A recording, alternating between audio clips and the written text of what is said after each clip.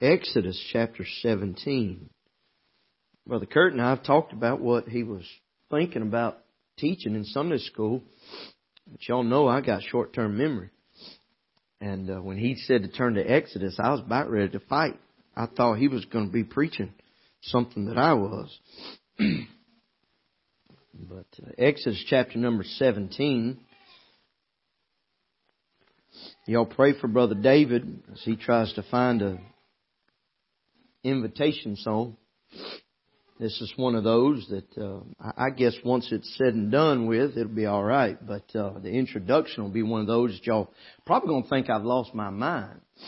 But I've been following this war with Israel and Hamas, and I'm not a news person. I'm going to give you some stuff that I found, but I'm not following it, letter by letter. But the Lord's really touched my heart. I was telling Brother Brian Howard on Friday just some things that the Lord has spoke to me about, and I think it'll help us if we can kind of tie some things that are happening over there with some battles that we will face. And so I covet your prayers today, and I want to read verse number 8, Exodus chapter number 7, down through verse number 16. Now, I have preached out of this passage before, and I've preached a message entitled, Don't Be Weary, or Let Us Not Be Weary, however, maybe I may have titled it, I really don't remember. And I've used this as especially Moses there in verse number 12, his hands were heavy, and Aaron and Hur that went up on the mountain with him, they held up his hands until the going down of the sun. And the Bible tells us that when Moses' hands were lifted, that Israel prevailed. And so I preached that thought of let us not be weary. And we tied in Galatians 6:9, where Paul says, let us not be weary in well-doing, for in due season we shall reap if we faint not. And so maybe you have some notes scribbled there somewhere along the line. I don't even know if I've preached that here or not. But I'm not going to go in that direction. I want to preach on this thought if the Lord will help me and give me absolute liberty today. Do you want to fight, or do you want to finish?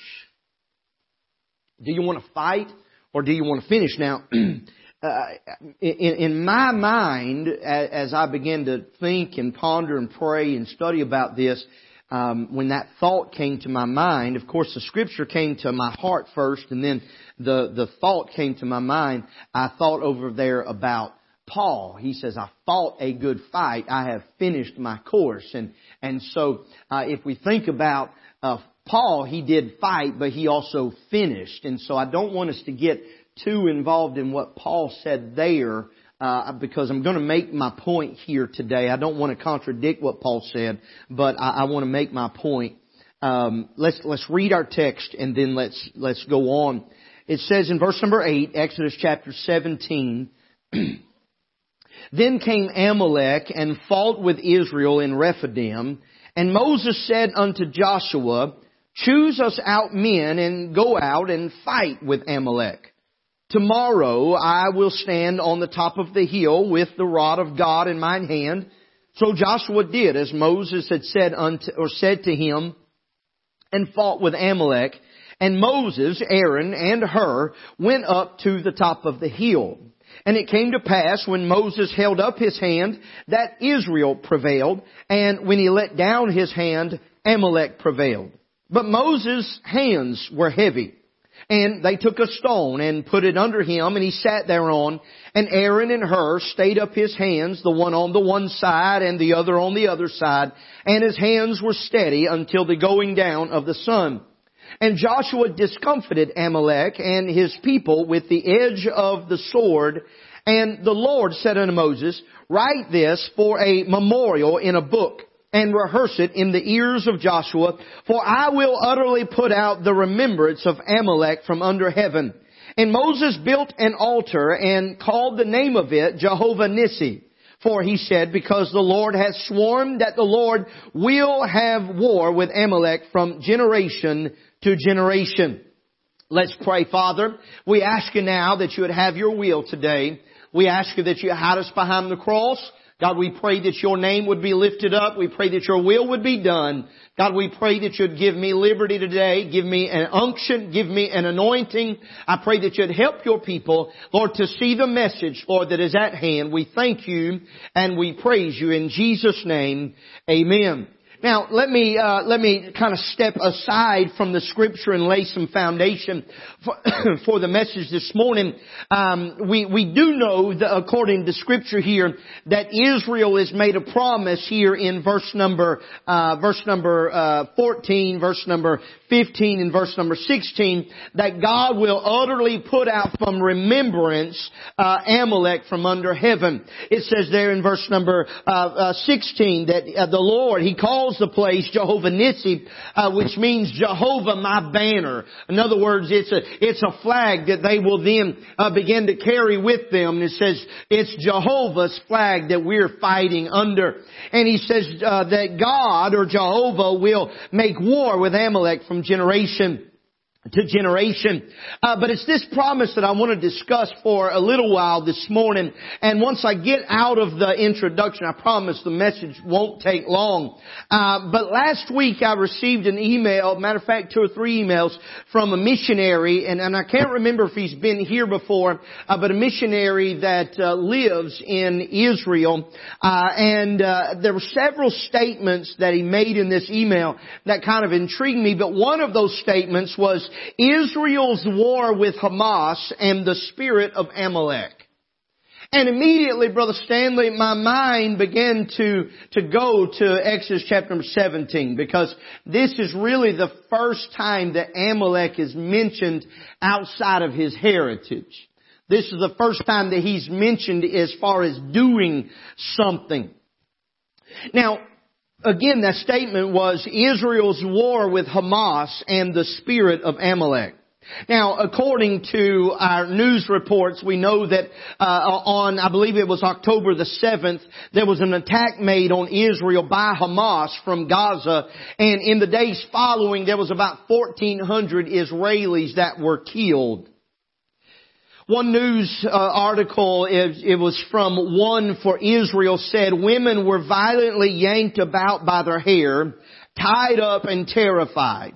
Little children were shot and abused, and 40 babies were found beheaded. An 85-year-old grandmother was paraded through the streets of Gaza as a trophy, unaware of her dire situation because of dementia and a lack of medication. So once Israel went on the defensive, they have been very forceful. I think you could see that in the news, that they've been very forceful in this. And it's caused concern all over the world. After all, I mentioned that there's a death toll of around 1,400 in Israel, but there's a death toll of over 9,000 in Gaza.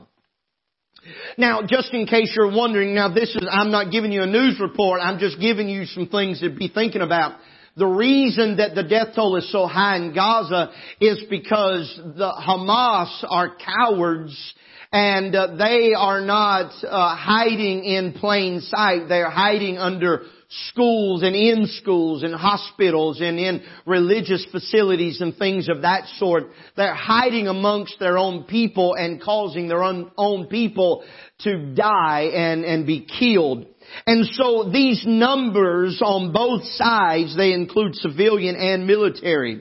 Now, because Israel has went on such an effective and such a massive scale of attack, society on all scales have been calling for peace and a ceasefire. But my heart today has to go back to something that the Scripture says over and over again. Because of what we find here, you can go back to Genesis maybe 37, I think it is. It talks about Esau, and it talks about his son, and then his son's son being born, which is Amalek. And we find that Amalek is the son or the grandson of Esau. Esau is a type, a picture of the flesh.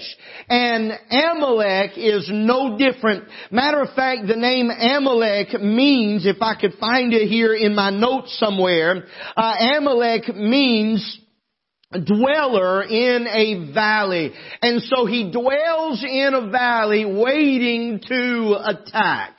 And we find that in our scripture. If you've read through the book of Exodus, you find that in chapter 14, they come out of Egypt. They come out of Egypt and they begin to walk and they complain and they find miracle after miracle, and they do not face an enemy outside of themselves until you get to chapter number 17. And then while they're in the valley of Rephidim, they find their first outside enemy, and it's Amalek. It's this type of flesh, if you will. And in this battle, in this valley of Rephidim, you find this enemy, Amalek, and God makes them a promise once the battle is over, once the fighting is over. He says, you don't worry, because I am going to utterly put out the remembrance of Amalek from under heaven. Now, over and over in God's Word, this is where my heart is this morning. This is what I told Brother Brian the other day. Is what society doesn't understand, what America doesn't, what all of these other nations don't understand. They're wanting Israel to fight by certain rules of engagement, and what they're wanting them to do is honor different agreements and treaties, but what they don't understand is the Word of God. God quite often said, you utterly destroy the enemy. Sometimes that enemy instigated something. Sometimes they came in and raided. Sometimes they did not do anything, but yet God in His sovereignty knew that they were going to be a wicked generation and attack His people. So right out of the get-go, God said, there's a people, you go in and you destroy them. You don't believe me? Let me give you some for instances. You don't have to turn, but write them down. Numbers chapter number 21, Sihon and Og. God says you go in and utterly destroy them. Men, women, children, animals, everything. Utterly destroy them. You look at Jericho in Joshua chapter number 6. God said that place is cursed. Don't take anything except for the gold, the silver, and those are consecrated to God. But we find there, we preached on this week, we find there that a sinful man named Achan took of those things and kept them in his tent. And God not only took of the curse from Jericho, but He cursed Achan and his family. And as such, He cursed Israel because of his sin. And so, but they were faithful in destroying everything except for those few things in Jericho.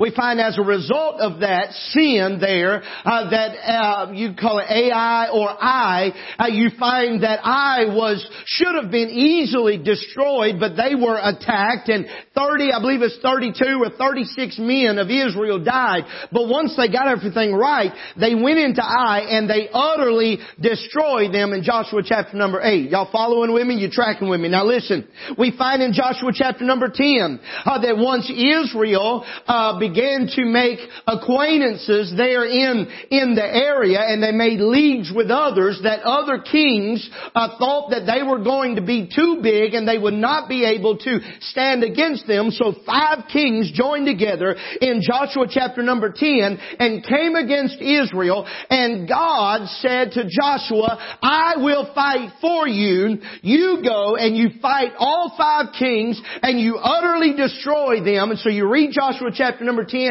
it'll bless your socks off, because the Bible says that God destroyed more people than Joshua and his men did, because God rained down stones from heaven to kill those men. In that battle, Joshua prayed and said, God, let the sun and the moon stand still, and they did.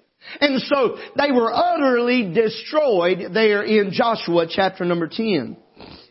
At the end of Joshua chapter number 10, you find Makkedah. And Makkedah was utterly destroyed. God, time after time, this is just in a matter of a few chapters, God time after time told them to destroy the enemy.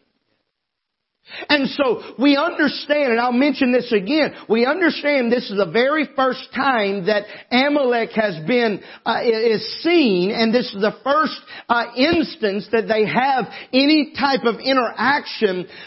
But we find over and over through Scripture, whether by name Amalek or by the name of the Amalekites or the Amalekites, however you want to say it, you find that Amalek and his people are constantly at battle with Israel.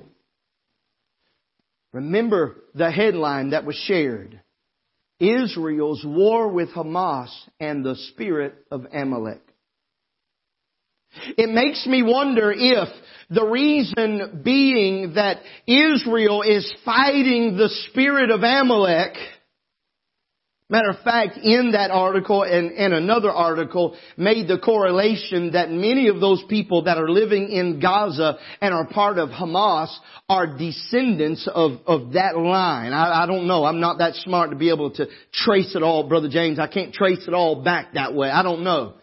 But I do know this, that you can see some things in this entire thing and you can know that there is a spirit that they are fighting against. These are not just men. These are wicked men. It reminds me of Adolf Hitler. There's a wickedness about it. For them to behead 40 babies. Matter of fact, one of the elderly women that was killed, she was shot in the head. They took her phone, took a picture of it, and posted it on her social media account, and that's how her family found out that she was dead. That's how wicked these people are. But now,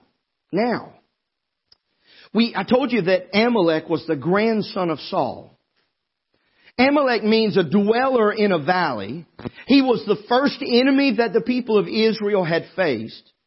But God's promise here, even today, has still not failed. But man's promise to God has. Here's why I say that. Because this is Exodus chapter number 17. In 1 Samuel chapter 15, God told King Saul to kill Agag and all of the people and all of the beasts. And what happened? He did not kill Agag. He kept Agag. He kept the beast. The man of God said, "What's this bleating of sheep that I hear?" He found out that Agag was still alive, so the preacher had to go cut his head off. I'm going to be nice, but I'm going to say this. There's only been a few times. And y'all know, listen, I'm just going to be real. Babies don't bother me. Babies do not bother me. But people have made note of this. They've made note of this. And I have publicly said, your baby's screaming, don't hardly bother me. But when it does bother me, and I have to stand up or I have to look, that's when I'm bothered. And I've heard and I have seen eyes go.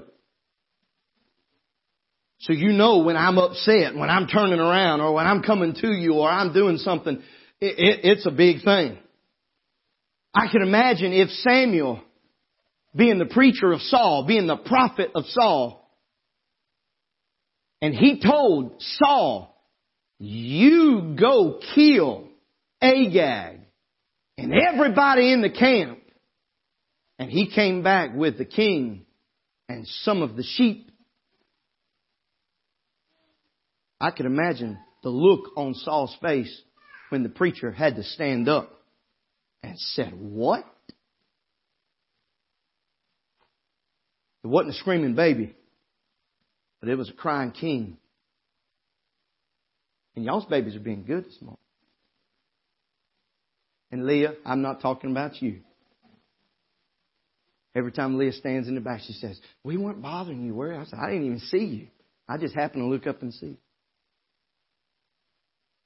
So we find here in 1 Samuel chapter number 15 that Samuel was told to kill all the people of the Amalekites, which Agag was the king of. If he'd have squashed it right then, Kurt, I wonder if we'd have what's happening over there here in just a few more days Be a month worth of fighting. Just kind of wondering, Brother David. Y'all still with me? Can I preach here in just... I need one more minute and then I'm going to preach. God's people are still fighting the same people that they've always been fighting. Now, we're in Exodus chapter number 17. You know that Abraham had to fight. You know that other people had to fight. You know that there were wars, there were little skirmishes here and there. You know that they were in bondage for 400 years, okay? So there was battles before, but as an instituted people of God, here in Exodus chapter number 17, God had just delivered them from their biggest enemy, Egypt. Their first one is the one they're still fighting. And it's because man hasn't utterly destroyed them as God commanded. So it makes me wonder, spiritually speaking, if there's some enemies that we're still fighting because we haven't finished them. It makes me wonder if we just like to fight. Paul said, I fought a good fight. He said, I finished my course. But I guarantee you there's a lot of battles, Brother Kenny, that he'd soon not have had to fight. What is it? 1st or 2nd Corinthians chapter 12. He said, I sought the Lord thrice about this thorn in the flesh. I don't know exactly what that thorn was, but I'm sure he didn't want to have to fight whatever that was. But it makes me wonder if today we're stuck in this rut of fighting our battles, our enemies, our secret sins, our whatever you want to call it, because we're not ready to finish them. I'll give you this. Hamas, I'm over my minute. Hamas means violence. I can't read Israeli, whatever it's called, Hebrew. I can't read it, but I done put it in the translator, and it means violence. Their very name, and that's what they live by. Their code of conduct is violence.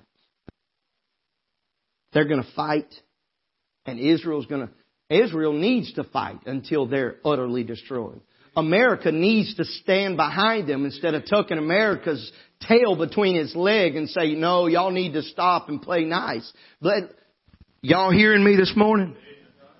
That's what needs to happen. Oh, Uncle Joe needs to quit sending money to Ukraine and he needs to quit sending money everywhere. Come on right there and just go ahead and say, Israel, fight until you can't fight no more. Utterly destroyed. Now, has God told you to destroy something in your life? Has He? If God's told you to destroy something in your life, I have to ask you just a series of questions. Are you just toying with it?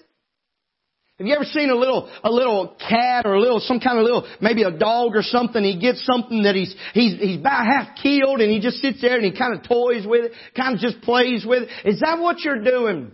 You got that enemy, you got that giant, he's down and all you're doing is just kind of toying with it. I guarantee you if he's not too bad hurt and you let it alone, it's going to come back, it's going to get stronger, it's going to tear your hide up. You might weaken it for a time. Are you overcoming it just for a little while? Are you able to stand up and beat your chest and say, look what I've done? But as soon as you turn your back, it knocks you in the head. See, I believe that's kind of where we're at today. And we need to either finish or we need to finish. I ain't even going to give you another choice. We just need to finish it. My mind goes to David in 1 Samuel 17. David had that sling and he had that stone and he threw it and he sunk into Goliath's forehead And I don't understand this, and I know, Brother David, you probably taught it, some of you have studied it, but the Bible uses the same word twice. The Bible says that Goliath fell down because David slew him. But then he says he went and stood over him and took Goliath's sword, cut off his head, and slew him. To me, that means he was already dead, just to make sure he cut off his head just in case. Now, I don't know if there's any significance there, but I assure you, if there's a snake in my house, if the house is not burning down, I'm going to do everything I can. I ain't going to grab it with a pair of tweezers and take it out the door. I ain't going to grab it all gingerly by the tail. I see some of y'all jacklegs grabbing something by its tail. No, no. That thing gone. I'm going to cut it up. I'm cutting his head off. If somebody tells me that thing can still strike with his head cut off, I'm going to call somebody bigger and more manly or more hair on his chest than I do. Because I don't want to have nothing to do with it. And listen, if the giant that I'm facing still act like it's got a pulse and still act like it's twitching and moving around, I'm going to do everything I can, not to just let it lay, but to cut its stinking head off. I don't know if that's what happened with David and Goliath. I don't know if he just gave him a headache, but the Bible does say, Allie, that he slew him with that rock. But then he took his sword and cut his head off. By the end of that thing, Brother David, he was dead. He wasn't just a little dead, he was all the way dead. And that's the way our giants need to be today. All the way dead. But we're too satisfied with just, well, I've got the victory today. I don't want the victory today. I've had too many, and I don't want you to take what I'm about to say out of context. I've had too many just little bitty daily victories over the little things in my life that turn out to be big things. I need a sure enough, forevermore, all the way victory over some things in my life. I'm tired of fighting some things that I should be done finished with. I've got a lot of P's in this thing. For you that like alliteration, I alliterated the whole thing. I did this. That's why I was late to church this morning. I put alliteration all over. Number one, we're going to look back in our text, chapter 17, verse number 9. I told you I'm going to preach fast, so you listen. Let's read verse number 8, verse number 9. Then came Amalek and fought with Israel in Rephidim, and Moses said unto Joshua, choose us out men and go out and fight with Amalek. Tomorrow I will stand on the top of the hill with the rod of God in my hand. Number one, if you are going to fight, if you're going to finish rather than fight, then you're going to have a position of protection. You're going to have a position of protection. Very first thing that Moses did, he said, choose us out men, go out, fight with Amalek. You have to have a position of protection. There was a choice. He says, choose out men. There's sometimes in these battles, Brother Kenny, we got to make a choice. There was not only a choice, but there was an action. Kurt, you could choose today to fight and to finish. But if you don't put any action on that thing, that choice is not going to make any difference. He says, choose us out men and go and fight. Go out and fight with Amalek. So he says, go out. There was an action. Then there was a purpose. Go out and fight. And then there was a target with Amalek. Here's another thing that I've figured out in churches today. A lot of times we're fighting the wrong cotton picking thing. And I'm guilty as the next person. I know it, and I ain't even going to admit some of the things that I've been fighting against. But sometimes we're fighting the right side against the left side, or however you want to direct it. We're fighting the front against the back. We're fighting him against her and her against her. We're fighting somebody with red hair. We got 3 red hairs in here this morning. We got enough for the Trinity. Come on. Some of y'all didn't even laugh at that. I'm going to pray God save y'all. Listen. It's time for us. It is time for us today to start doing something. You can choose to go out and fight. We're fighting against the wrong things. He says, don't fight with your brother. Don't fight with the tribe down the road. Fight with Amalek. Abby, your giant may be different than your sister's giant. Maybe different than your husband's giant. That still sounds weird, your husband. But it's true. It's true. All of us may be fighting different things. But we need to have a position today of protection. We need to look at our own selves. We need to look, daddies and mamas, we need to look at our families, and we need to say, I'm going to have a position of protection. I'm going to make a choice. I'm going to have some action. I'm going to do something about this, and I'm going to fight the right thing. Number 2, there was a posture of praise. Now, if we're not careful, we'll miss this. We will miss this. We get in a fight and we'll forget about praising God. But Moses said, Joshua, you go out, you choose us out, or you choose us out men, you go out, you fight with Amalek. He said, but I'm going to tell you what I'm going to do. He says, tomorrow I will stand on the top of the hill. He said, with the rod of God in mine hand. So we need a posture of praise. His standing was not due to pride. Now, it says a hill. He didn't say a mountain. I don't know that. Now remember, he was in the valley. They were in the valley of Rephidim. So he didn't climb a mountain. He just maybe found a little high spot. And the reason for this is so the people could see their leader. So they could see that their leader had not fallen. But not only that, but it was so that he could honor the Lord. Now, a lot of times when we praise and we truly want to worship, this is good and bad. Sometimes we fall on our face and we worship God. There's nothing wrong with that. But what Moses did is he stood erect. And he stood with his hands upraised. And he said, this is going to be my posture of prayer. While you're fighting, I'm going to be praising God.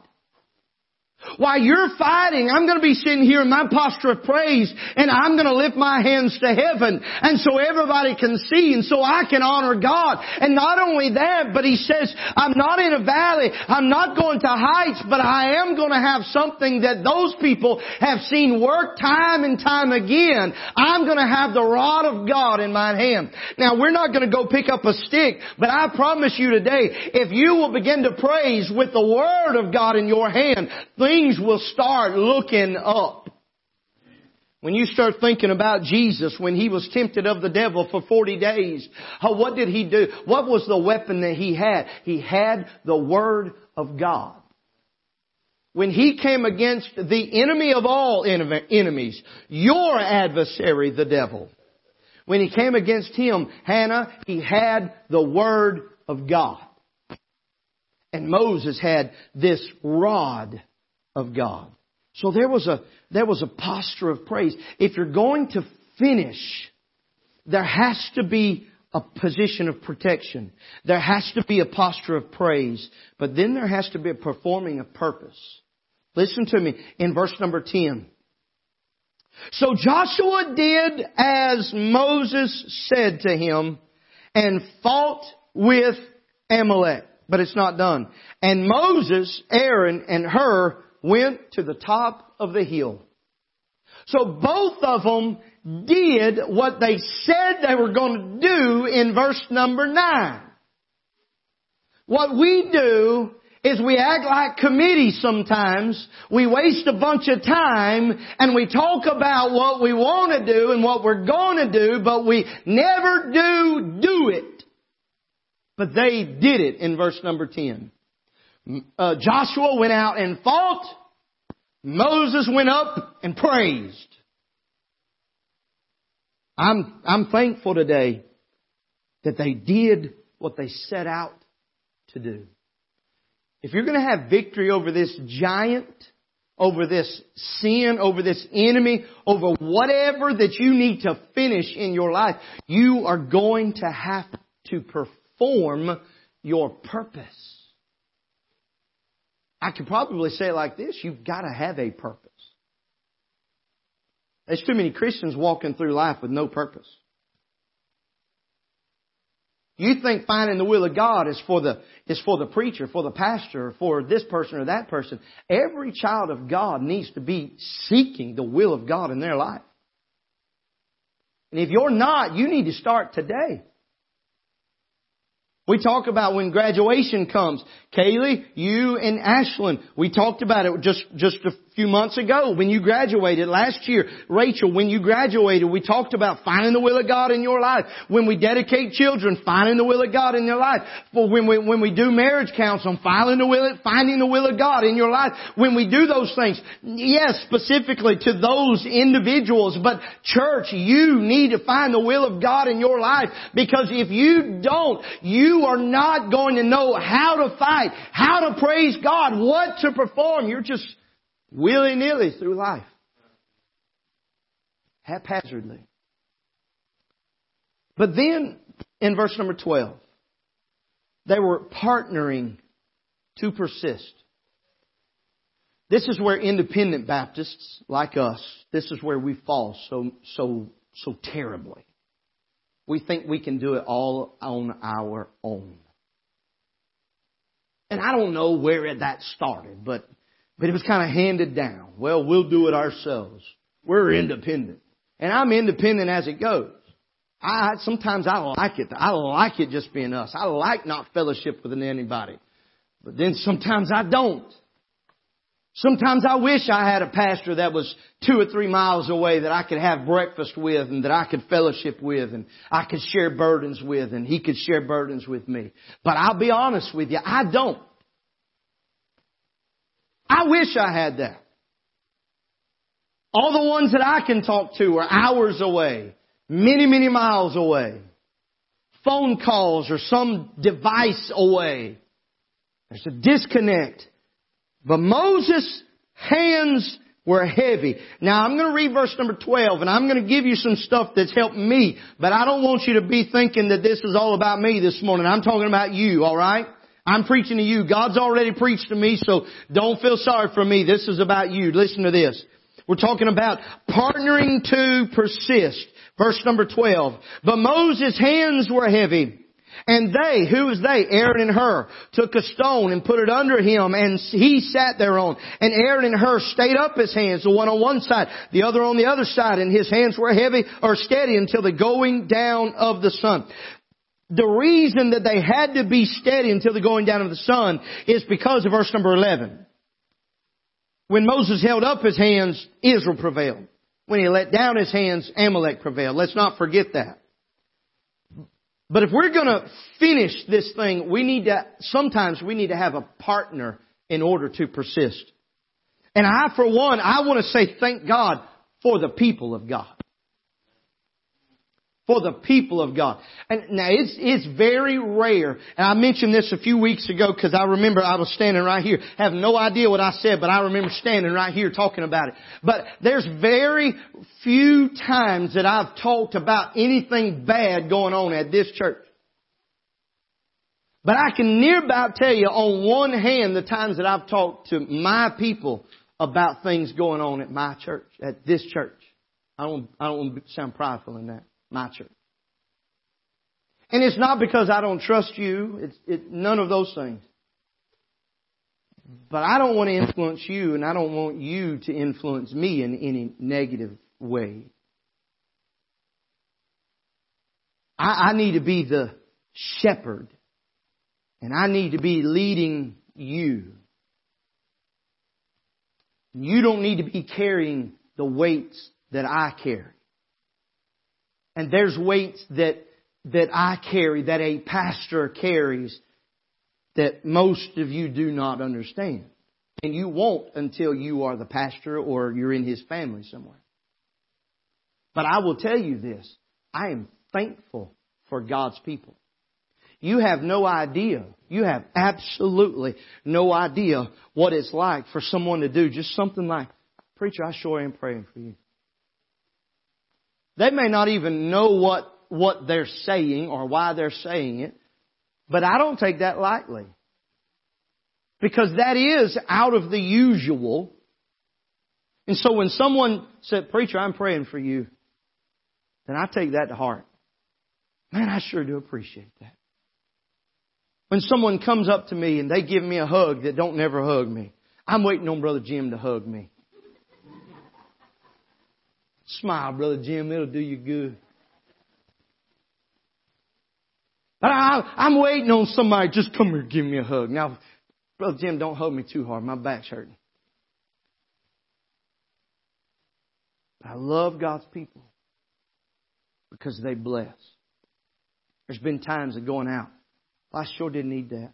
I sure do appreciate that." There's been texts come in. I didn't say anything at church, but I love you. I appreciate that. Thank you.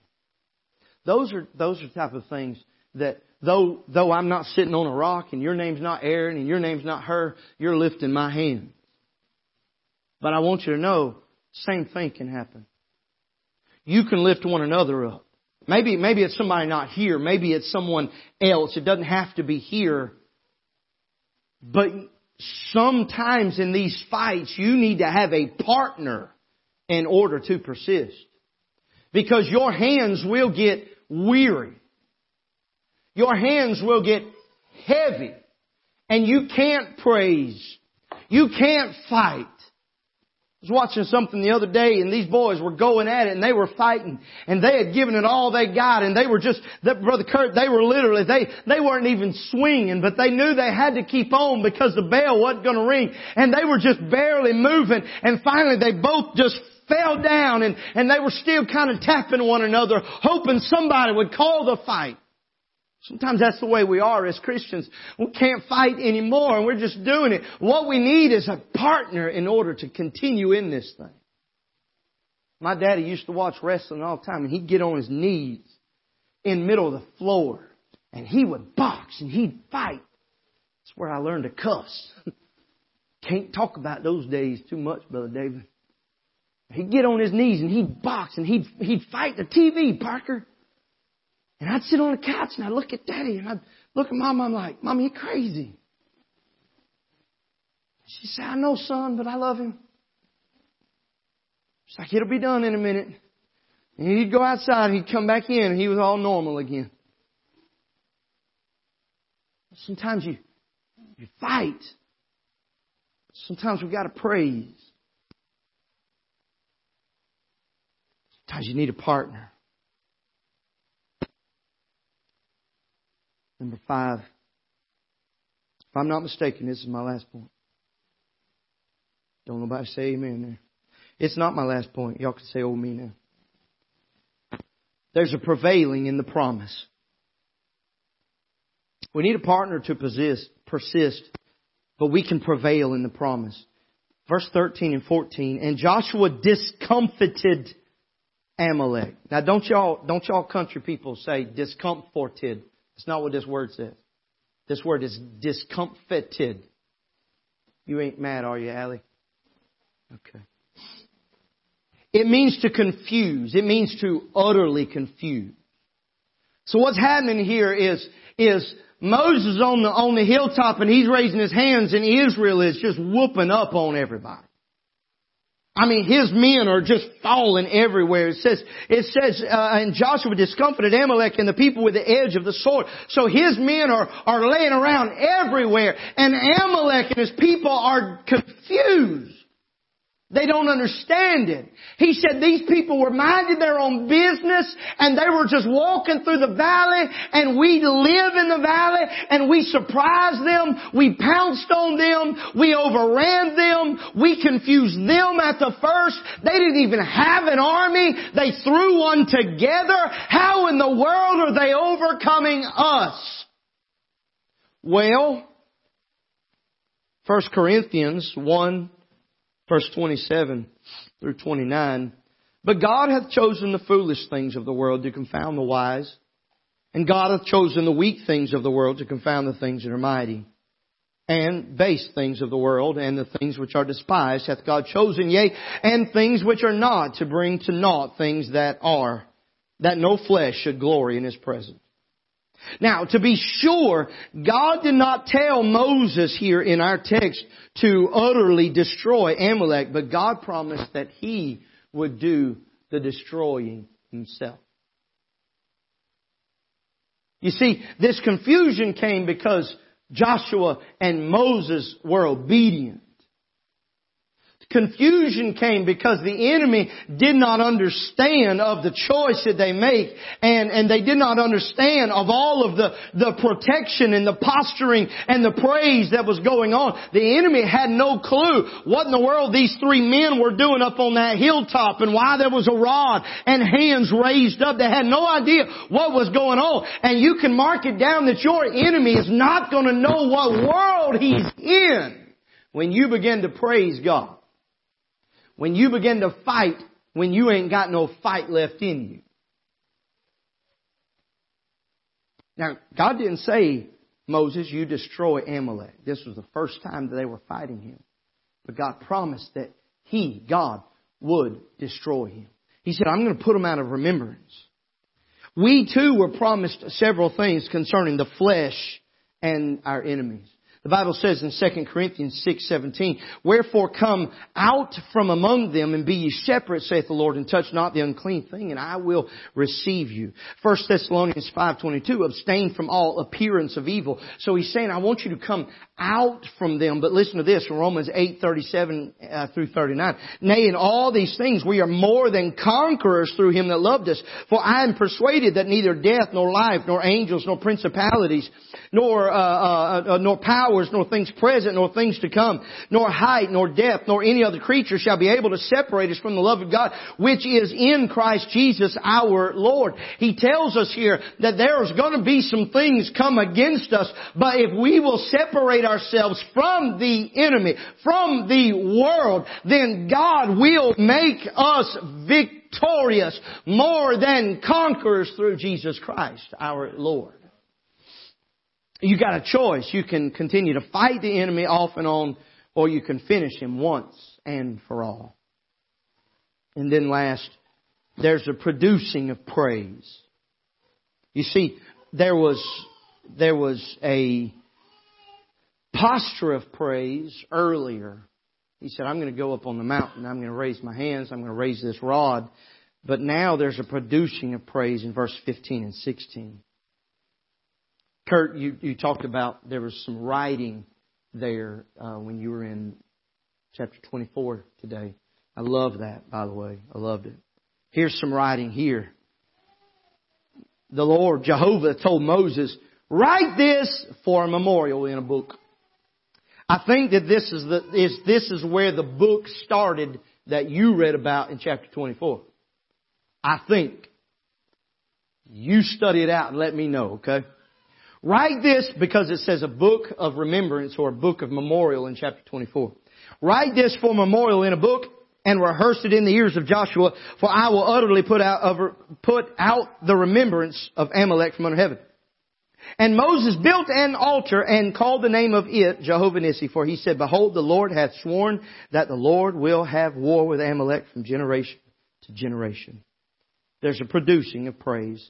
The first thing that Moses built was an altar to God. The first thing he did, Nathan, was build an altar to God. Built an altar so he can praise God. Build an altar so he can worship God. Build an altar so he can recognize God for the victory. I mentioned this before, but he called the name of it Jehovah Nissi, or the Lord is my banner. What do you do at an altar? You pray, you praise, you worship, you seek the Lord. Those are things that you do at an altar. And that's what Moses wanted to do. That's what the people needed to do. They needed to pray. They needed to praise God. They needed to worship Him for this victory that they had. They needed to praise God, the Jehovah, my banner. Jehovah is the one that was fighting in their stead, Brother Jody.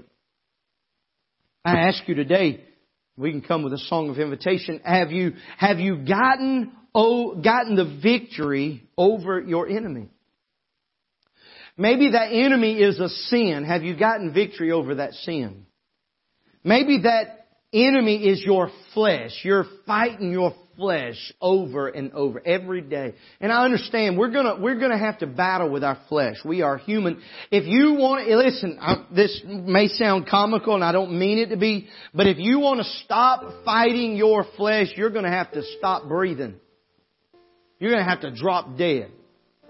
What I mean by that, Kurt, is we're going to be fighting our flesh until the day that we die. But there's some things in our flesh that we just like to fight.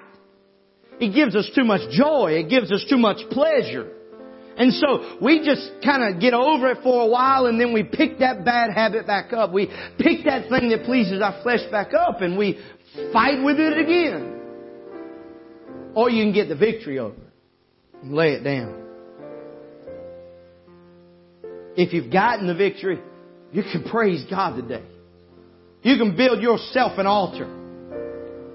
But can I assure you today, you also can build yourself an altar. If you're still in the midst of your fighting, you can't get the victory, won't you use this time to pray and ask God to give you that strength? Ask God to give you a partner in this thing so God can use someone else to help you fight. The time of pride is over. These were the last of the last days. I believe it with all my heart. We've already seen a great falling away. We're seeing it every day. People in the church are falling away. Preachers in the church are falling away. Churches are closing their doors. They're falling away. I firmly believe we're in the last of the last days. So we don't need to be prideful about our own personal things. Sometimes the Bible says in James, confess your faults one to another. I don't want you to confess them to me. I don't want you to come to me and say, preacher, I need you to pray for this. I've got this, and this in my life. I need you to forgive me. That's not the way it works. Those type of things you confess to God, you let God to forgive you. But if you need some help praying through and fighting over some things, then you might need a partner. You might need to get somebody and say, listen, I need you to help me pray about this thing because I cannot get victory over it. You might need somebody to help you on that mountain. Lift your hands up or pick up another sword and help fight. Let's stand. Let's bow our heads and pray before we sing. Our Father, we thank you for today. We thank you, Lord, for the message. And I do pray, Lord, I feel like I'm scattered, Lord, but I feel like I did what I was supposed to do. God, I ask you tonight or today, Lord, that you'd help.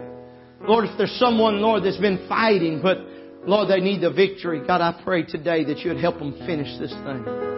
Lord, I ask you, Lord, that you'd help that one, Lord, that maybe, Lord, through the course of the service today, maybe they've got some victory. I pray that, Lord, they can come to the altar and they can begin to praise your holy name. God, we pray, Lord, that you'd help somebody make a choice, but then, Lord, let them react on that choice. Have your will today, God. We love you. We thank you. In Jesus' name, amen.